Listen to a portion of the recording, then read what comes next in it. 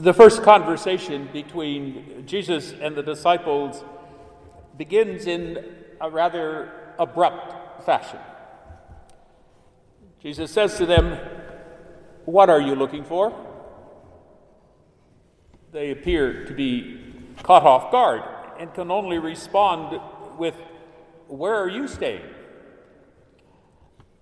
A rather odd question, it seems to me, to ask someone that you have just met for the first time. We perhaps might imagine ourselves in a similar situation, perhaps in unfamiliar surroundings, looking a little lost and not sure how to proceed.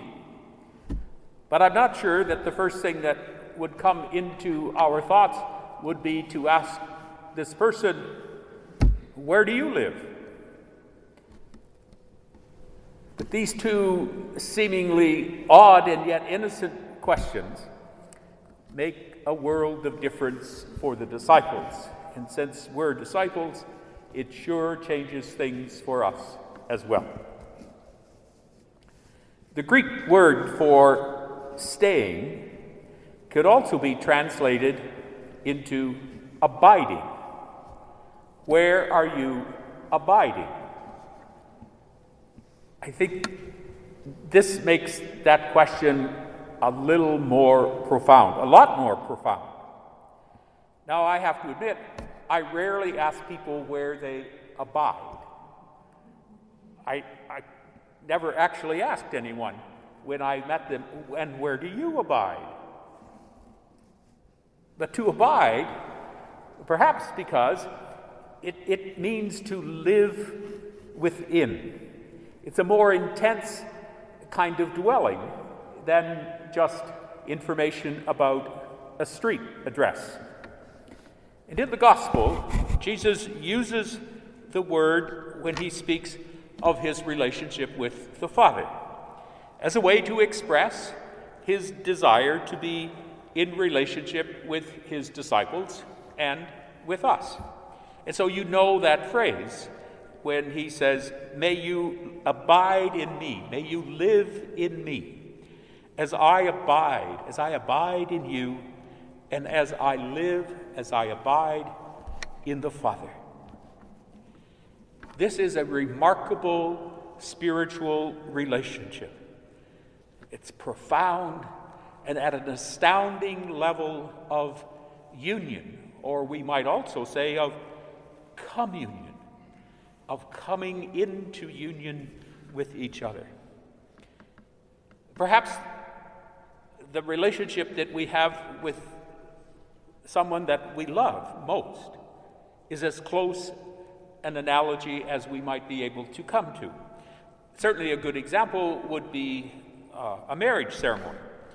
And in the midst of that ceremony, there is a blessing pronounced over the couple that you may be one, that you may no longer be two, but one body. This is an entering into each other's very being, not just moving into the same house, but in such a way that a new sense of being and identity is established, and it shapes the whole world of both persons. In fact, we speak of them as a couple, which is a singular noun. So maybe that helps us to get a sense of what this biblical notion of abiding in is all about. The word is used two other times in today's gospel. They saw where he was staying, likely meaning a household. And so it says they went to stay with him. And that very action changed their lives. There is another gospel passage where some other disciples come to Jesus and say, "Where are you staying?" And he says, "The Son of God has nowhere to lay his head," indicating that one doesn't actually live in a house with Christ, but lives in a world with Christ. And even more remarkable, it is his world. So truly to abide in another, to abide in Christ, is to enter all that that world means. To abide in Christ is to abide in the world that Christ lives in and that Christ calls us to fashion. This is the heart of the gospel. And I think it's significant that it sort of starts us in this new year and in this new liturgical season. The mystery of the incarnation that we just celebrated at Christmas, when we spoke of the Son of God coming to abide in the womb of Mary, coming to take up an abode in the womb of human bodiliness. And we said that this person was Emmanuel, God with us, God within us.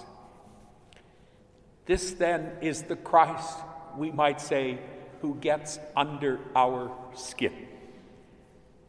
This is the Christ who turns our bodies into temples, as Paul tells the Corinthians today, temples of holiness and divine beauty. This is the Christ who enters our life each day, calling us, as the Lord called Samuel, as Jesus called Andrew and Simon and Philip and Nathanael and all the others, and you and me. This is the kind of living within another's world that is transformative. Look what happened to Samuel. Imagine the conversation in today's words being a little bit more like, Samuel, where are you at? Samuel saying, here, where are you at?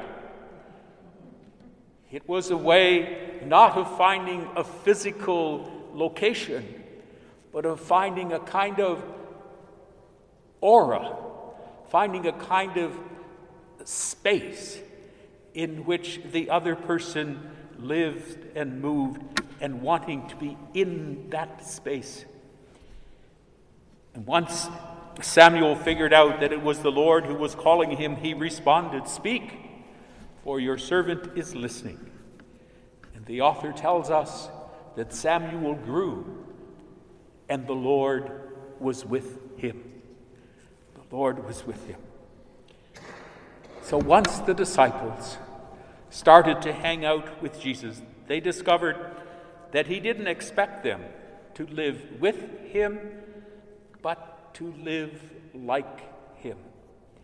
His invitation, come and see, was life-changing. They probably had no idea how dangerous and how amazing that would be. Come and see. In a few moments, we will hear the words of John the Baptist from today's gospel. Behold, the Lamb of God. Behold, the one who will come under our roof.